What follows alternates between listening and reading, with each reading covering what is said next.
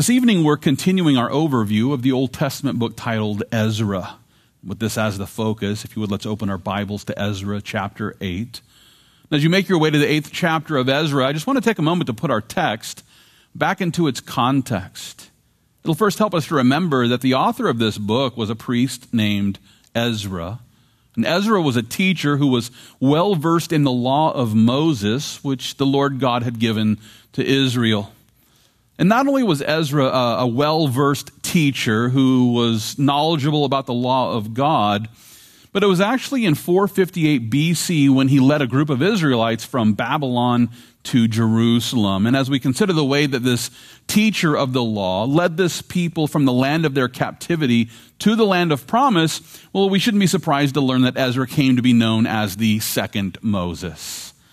Well, with all this in mind, we're going to spend our time tonight considering Ezra's account of his journey to Jerusalem. And as we make our way through this incredible chapter, we're going to learn about the way that Ezra looked to the Lord, who provided him with divine direction so that he could set out to lead this caravan from Babylon to Israel.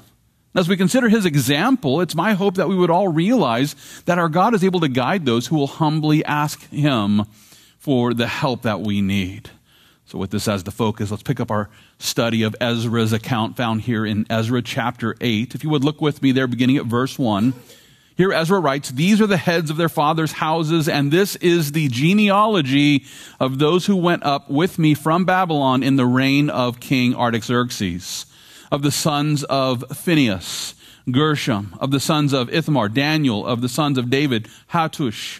Of the sons of Shechaniah, of the sons of Parosh, Zechariah, and registered with him were 150 males.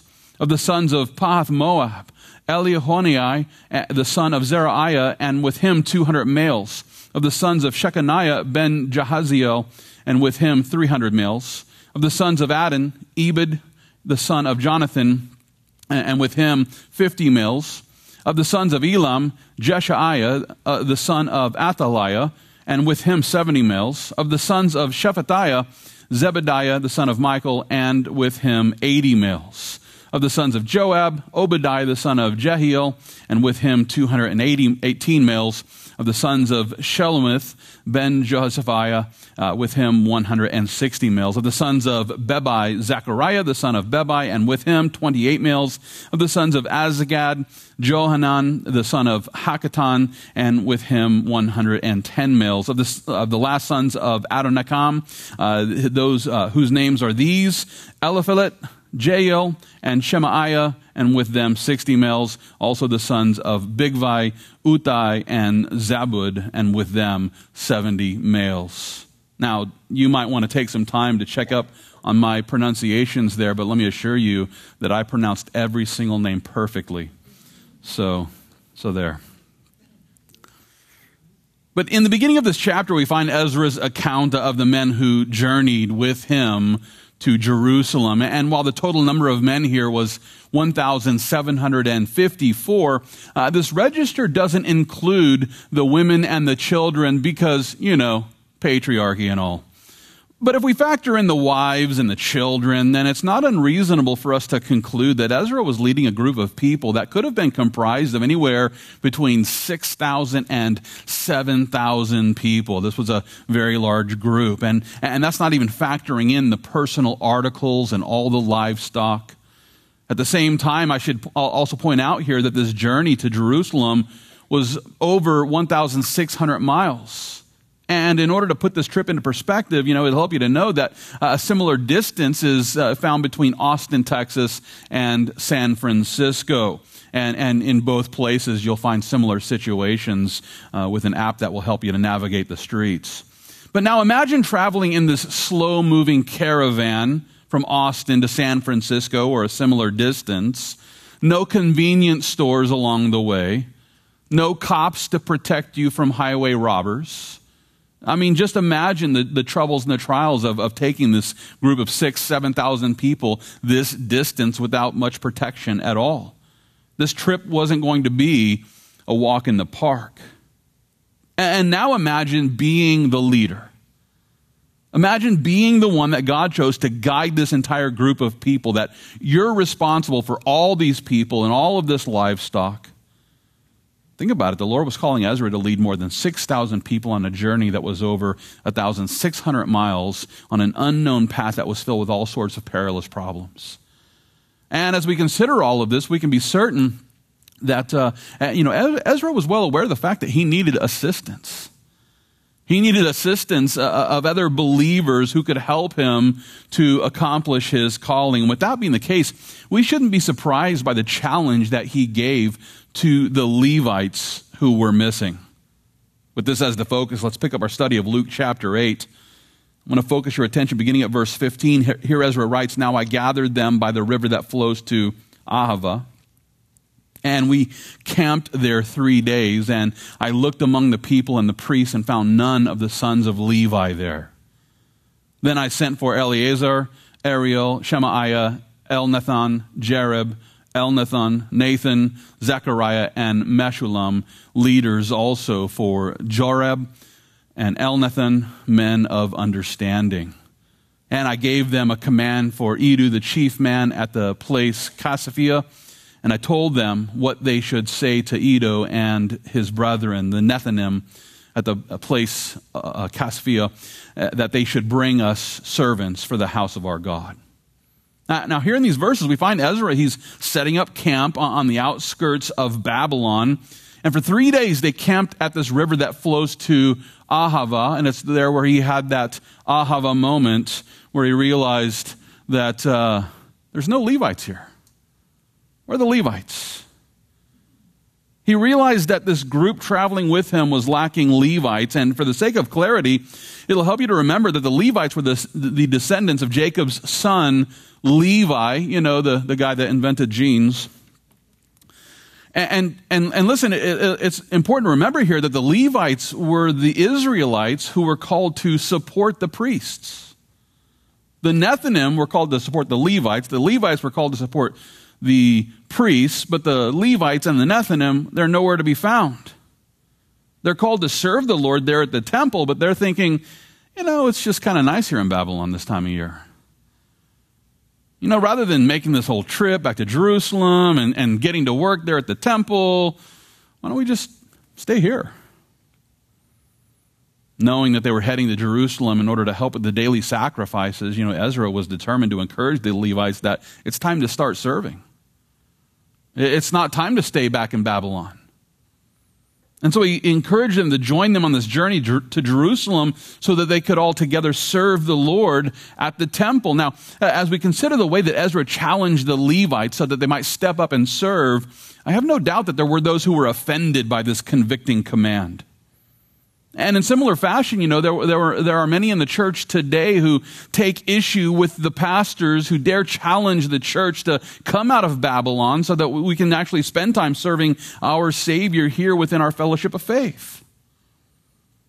Sadly, what these easily offended attendees fail to realize is that their issue isn't with their pastor, it's really with the Word of God. As a matter of fact, the New Testament is actually filled with instructions that actually, I would say, call, but even command every Christian to step up and serve the Lord. For example, in Galatians chapter 5, we find Paul declaring this. He says, do not use liberty, do not use your freedom as an opportunity for the flesh, but through love, serve one another. That's right. He's telling the Christians at the church in Galatia that they needed to walk in love so that they can serve one another. From this, we can see that Christians have been called to serve one another within their fellowship of faith. Peter shared the same sentiment in 1 Peter chapter 4. There he declares, as each one has received a gift, minister it to one another as good stewards of the manifold grace of God. Or in other words, we've been called to use our spiritual gifts to serve one another. You weren't given spiritual gifts for you. You were given spiritual gifts for others. And we're supposed to share those spiritual gifts in the way that we serve. In Ephesians chapter 4, Paul encouraged every Christian to serve at their church by informing us that the whole body is joined and knit together by what every joint supplies according to the effective working by which every part does its share.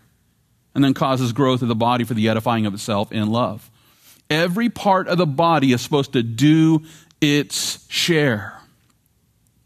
All the members of the body are therefore called to do their part so that the fellowship of faith works effectively, so that you don't have a small number of people doing all of the work while the rest of us, sit back in Babylon and are grateful that we're not having to do anything. It's in John chapter 13 where the Lord Jesus directs his disciples clearly by telling us to become servants. And here's how he put it. You call me teacher and Lord, and you say, well, for so I am. If I then, your Lord and teacher, have washed your feet, you also ought to wash one another's feet.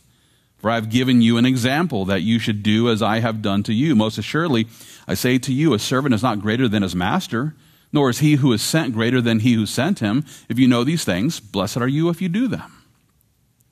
From this, there should be no doubt that the Lord Jesus Christ has called every Christian to become servants. And not just servants, but servants who are willing to accomplish the most menial of tasks. That's what the foot washing task was all about. This was like the most menial thing that any servant would do, wash other people's feet. And Jesus is saying, hey, just like I've done it, now I want you to do this to each other. And so let's all kick off our shoes real quick and listen, with all these verses in mind, I can assure you that, I could actually fill the rest of our time tonight with nothing but Bible verses about serving one another. That's how common this theme in the scriptures actually is. That I could just take the rest of our time tonight just reading verses about the call to serve.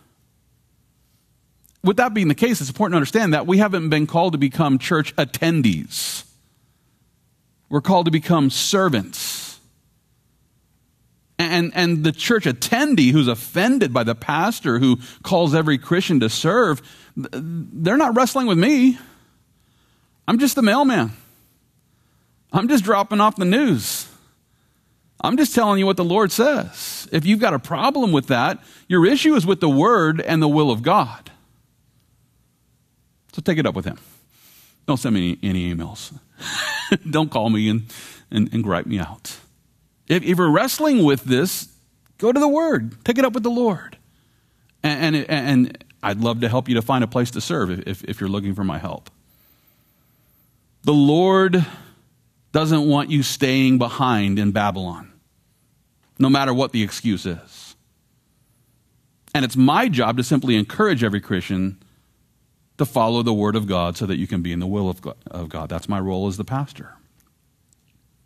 It's my job to encourage every Christian to join us on this journey as we step up and serve our Savior. Now, with all this in mind, let's consider how a wise Levite named Sherebiah led his family to join in this journey so that they could go back to Jerusalem and serve. Let's pick up our study of Luke chapter 8. If you would, let's begin reading at verse 18.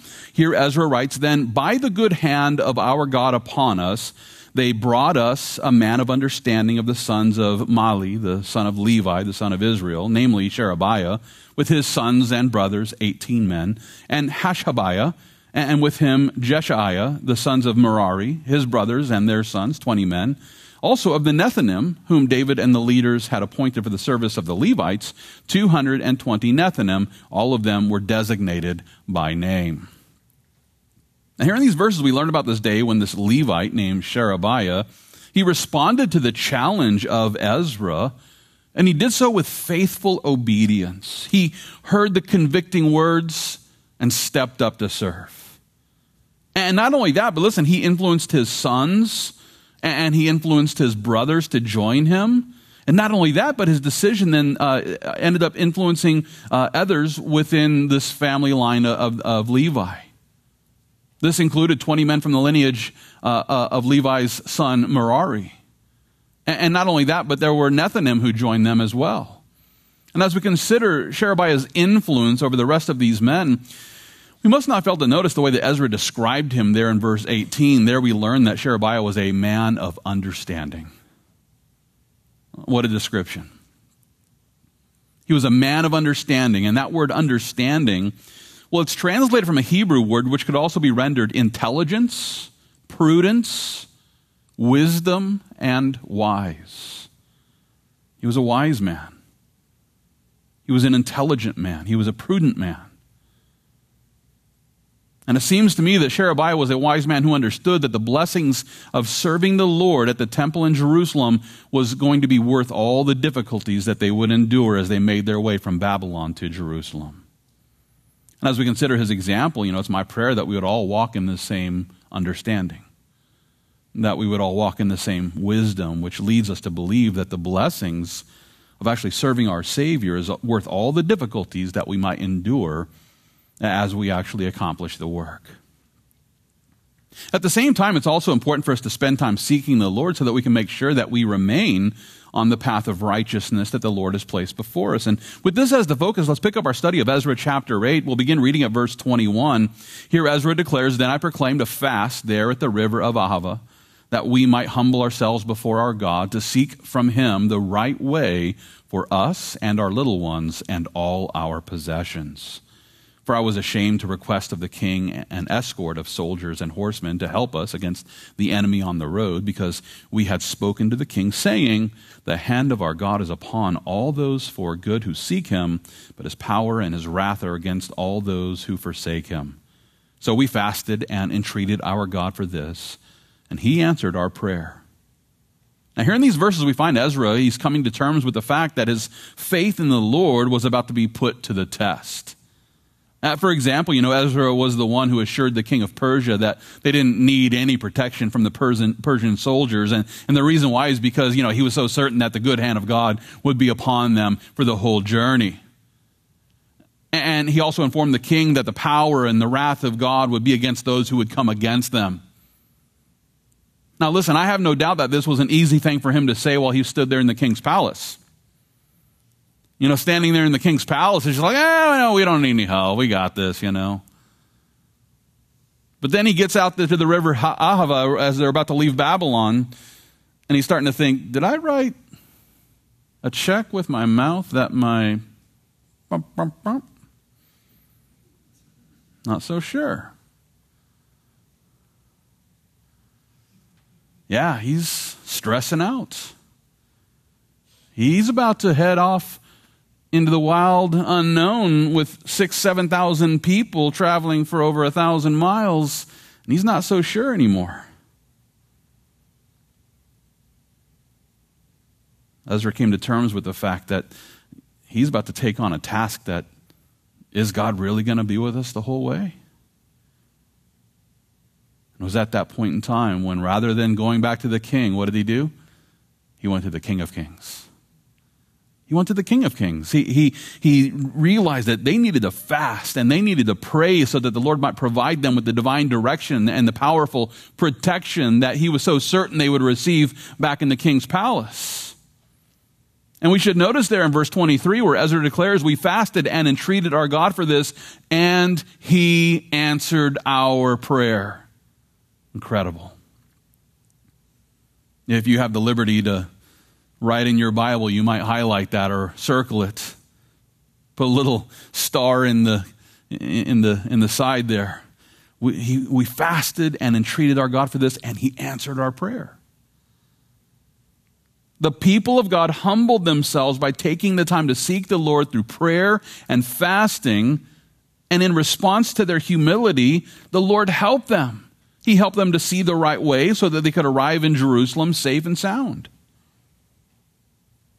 As we consider Ezra's example here to stop, fast, and pray and seek the Lord for the right way, I can't help but to remember something that King Solomon wrote in Proverbs chapter 3. There he declares, trust in the Lord with all your heart and lean not on your own understanding. In all your ways acknowledge him, and he shall direct your paths. Do not be wise in your own eyes. Fear the Lord and depart from evil. I know it's easy to memorize these verses in the king's palace. But then when you go to work and your boss is coming down on you, you get out in the world, and next thing you know, the enemy's attacking. Do you really believe these verses that you memorized? Trust in the Lord with all your heart. Don't lean on your own understanding. Acknowledge him in all your ways. He shall direct your paths. Don't be wise in your own eyes. Don't try to figure it out on your own. Fear the Lord and then depart from evil. Christian, listen, if you aren't sure about the right path that you ought to be taking, well, it's time to spend some time fasting and praying as we humbly seek the guidance of God. And so rather than leaning on our own understanding, let's walk in the fear of the Lord as we wait for him to direct our paths. And praise the Lord, he does not mumble. If you're trying to figure out God's will, lean not on your own understanding. God doesn't come and speak in code, and you got to get out the gematria, ruler to figure out what he's saying. And that's how a lot of Christians treat the voice of God. It's just kind of like, I don't really understand what he's saying here, but I think it might be this. And I think I saw a license plate, and I think, this miraculous sign. I saw some clouds in the sky. It kind of looked like a puppy dog, and is that God trying to tell me something? No. No, it's not. He doesn't mumble. He is very clear. But don't lean on your own understanding. Just fear the Lord. And depart from evil, and he will guide you. I encourage you to avoid the mistake that so many Christians make when they start praying for confirmation of some new direction.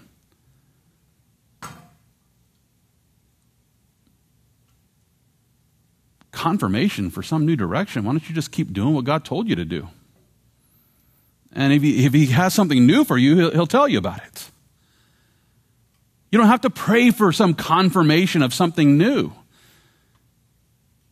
You don't get in the middle of your journey to Jerusalem and go, God, did you really want me to go to Iraq? Let me pray about that. Why are you going to pray about that? God said, go to Jerusalem. Keep going to Jerusalem.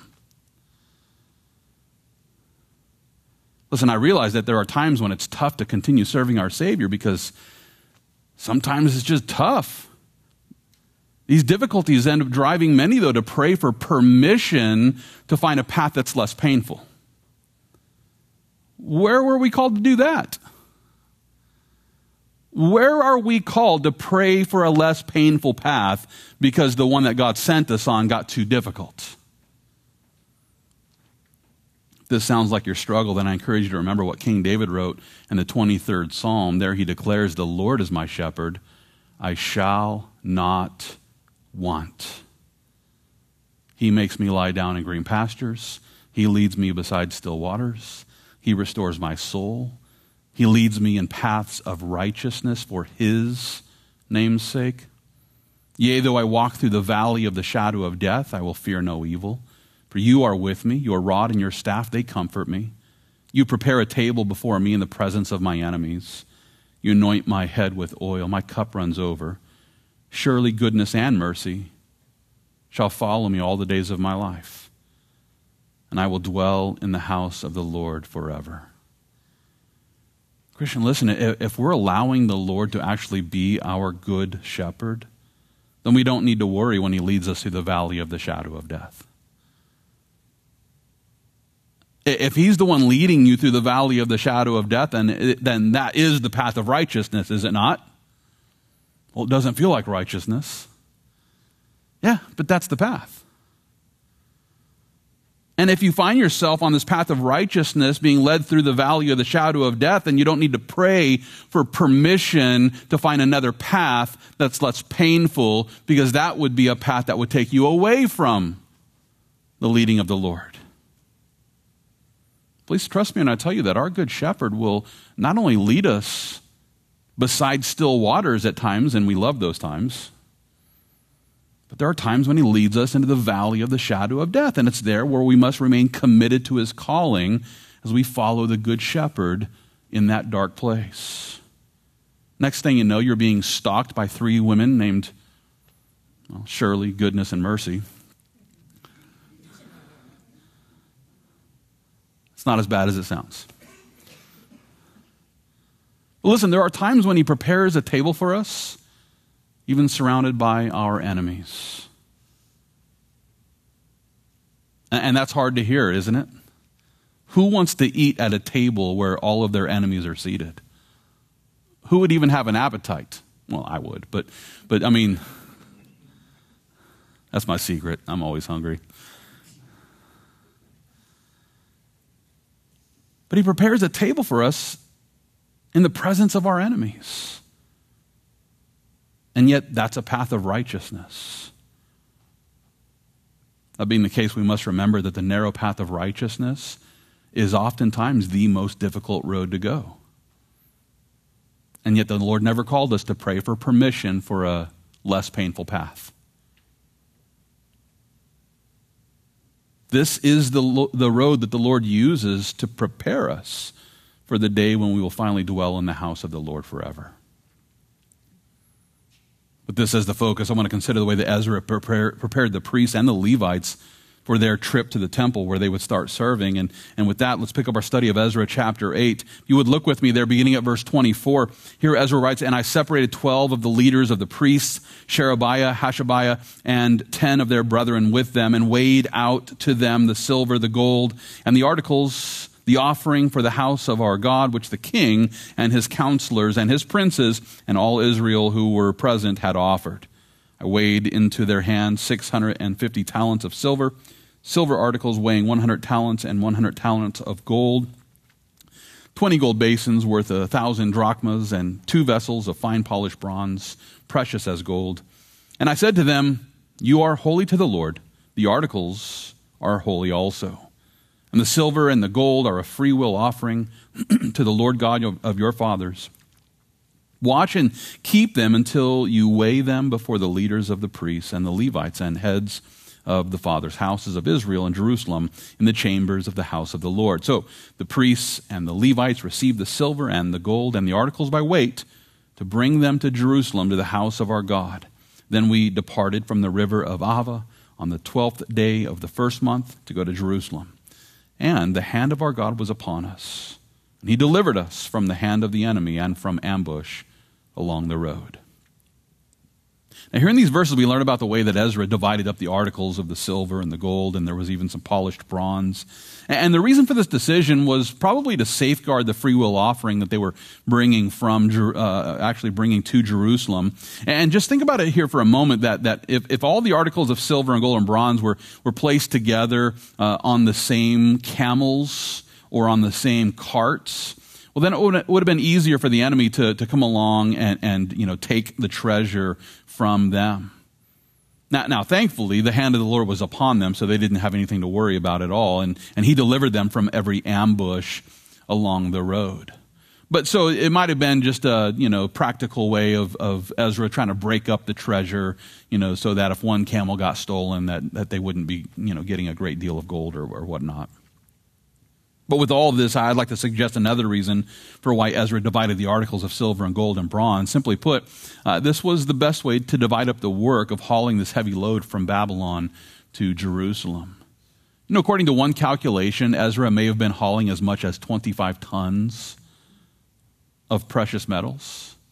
He could have been carrying upwards of 25 tons of gold and silver and some bronze. And rather than trying to accomplish this massive endeavor by himself, rather than trying to move all this treasure to the temple all on his own, Ezra decides that he's going to divide up the work, and he did this by delegating the responsibility to all of his high-level leaders, and then they shared the responsibility with those under their leadership. And in this way, all of the priests and all the Levites and the Nethinim, they all shared in the burden of hauling this massive amount of silver and gold and bronze. Now, as we consider all the ways that they shared in this incredible amount of work, I can't help but to remember something that Paul wrote in Galatians chapter 6. It's verse 2 where he declares, "Bear one another's burdens and so fulfill the law of Christ." Bear one another's burdens and so fulfill the law of Christ. You might not know this, but we've been called to bear one another's burdens. And as we bear one another's burdens, listen, we're able to accomplish incredible things for the Lord. So with this as the goal, let's just consider the story here of how the treasure was divided up so that, small amounts of it could be carried by each person. And that's what it looks like to serve in our church. That's what it looks like to serve one another and to bear one another's burdens. Many hands make light work, you might say. Now, with all this as the goal, let's consider the way that all of this work ended up blessing the people of God there in Jerusalem. And so let's pick up our study of Ezra chapter 8, beginning at verse 32. Here Ezra writes, "So we came to Jerusalem and stayed there 3 days. Now on the 4th day, the silver and the gold and the articles were weighed in the house of our God by the hand of Meremoth, the son of Uriah the priest. And with him was Eleazar, the son of Phinehas. With them were the Levites, Jozabad, the son of Yeshua, and Noadiah, the son of Binnui. With the number and weight of everything, all the weight was written down at that time. The children of those who had been carried away captive, who had come from the captivity, offered burnt offerings to the God of Israel, 12 bulls for all Israel, 96 rams, 77 lambs, and 12 male goats as a sin offering. All this was a burnt offering to the Lord. And they delivered the king's orders to the king's satraps and the governors in the region beyond the river. So they gave support to the people and the house of God." Now, here in the final verses of this chapter, we learned about the day when this group that was led by Ezra finally arrived there in Jerusalem. And after 3 days of settling in and, getting over their camel lag, it was the 4th day then when the people, were ready to celebrate their arrival. And, the people who were already living in Jerusalem gathered together with their new neighbors there at the temple. And together they celebrated. They worshiped the Lord, and they celebrated this free will offering that the king of Persia had provided for them. And not only that, but Ezra also delivered the details of the decree that the king of Persia sent to the rulers of this region. And just by way of a reminder here, I'll point you back to Ezra chapter 7. It's in Ezra chapter 7, verse 21, where the king declares, "I, even I, Artaxerxes the king, issue a decree to all the treasurers who are in the region beyond the river, that whatever Ezra the priest, the scribe of the law of the God of heaven, may require of you, let it be done diligently, up to 100 talents of silver, 100 cores of wheat, 100 baths of wine, 100 baths of oil, and salt without prescribed limit. Whatever is commanded by the God of heaven, let it be diligently be done for the house of God of heaven. For why should there be wrath against the realm of the king and his sons? Also, we inform you that it shall not be lawful to impose tax, tribute, or custom on any of the priests, Levites, singers, gatekeepers, Nethinim, or servants of this house of God." From this, we're reminded of the fact that the king of Persia was commanding the rulers in that region to submit themselves to the God of heaven by supporting the children of Israel, as well as the ministry that they were accomplishing there at the temple. And so we see that, the Lord had moved in the heart of King Darius and had actually King Artaxerxes, I should say, and had actually encouraged him to encourage the rest of his leaders to support the ministry there in Jerusalem. As we consider the way that the Lord was blessing the children of Israel with support from every side, well, there's no doubt that the Lord was blessing the faith of Ezra, as well as the obedience of those who decided to follow him.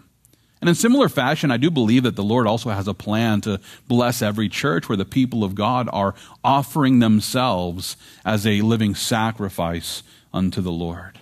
I like the way that Paul put it in Hebrews chapter 13. It's beginning at verse 15, where Paul declares, "Let us continually offer the sacrifice of praise to God. That is the fruit of our lips, giving thanks to his name. But do not forget to do good and to share, for with such sacrifices God is well pleased. Obey those who rule over you and be submissive, for they watch out for your souls as those who must give account. Let them do so with joy and not with grief, for that would be unprofitable for you. Pray for us, for we are confident that we have a good conscience in all things, desiring to live honorably. But I especially urge you to do this, that I may be restored to you sooner. Now may the God of peace, who brought up our Lord Jesus from the dead, that great shepherd of the sheep, through the blood of the everlasting covenant, make you complete in every good work to do his will, working in you what is pleasing in his sight, through Jesus Christ, to whom be glory forever and ever. Amen." From this, we see Paul here calling every Christian to continue gathering together in order to worship the Lord with the sacrifice of praise. And while I certainly encourage every Christian to sing praises at their own home, Paul is actually instructing us to join together as a church. so that together we can offer the sacrifice of praise, the fruit of our lips. And in this, that we would also share with one another, sharing, first of all, our lives together as we worship the Lord corporately. And not only that, but then he also calls us to submit to those who have been raised up into leadership positions so that together we can serve the Good Shepherd according to his calling and according to the hierarchy established in each church. And so, listen, regardless of whether you find yourself tonight refreshed by the still waters, or maybe you're walking through the valley of the shadow of death, regardless of where you are, if the Lord is leading you, if he is your good shepherd, then he has you exactly where he wants you.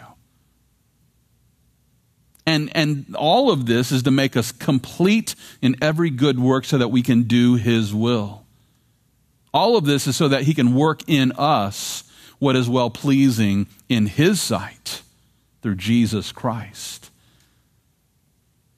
And so regardless of where you are, whether you're in that valley of the shadow of death, or whether you're seated at the table with your enemies, or whether you're being refreshed by still waters, the best advice that I can give you tonight is trust the Good Shepherd. Don't lean on your own understanding, but follow Jesus Christ, and he will lead us into the house of the Lord. Let's pray. Lord Jesus, thank you so much for your word and for how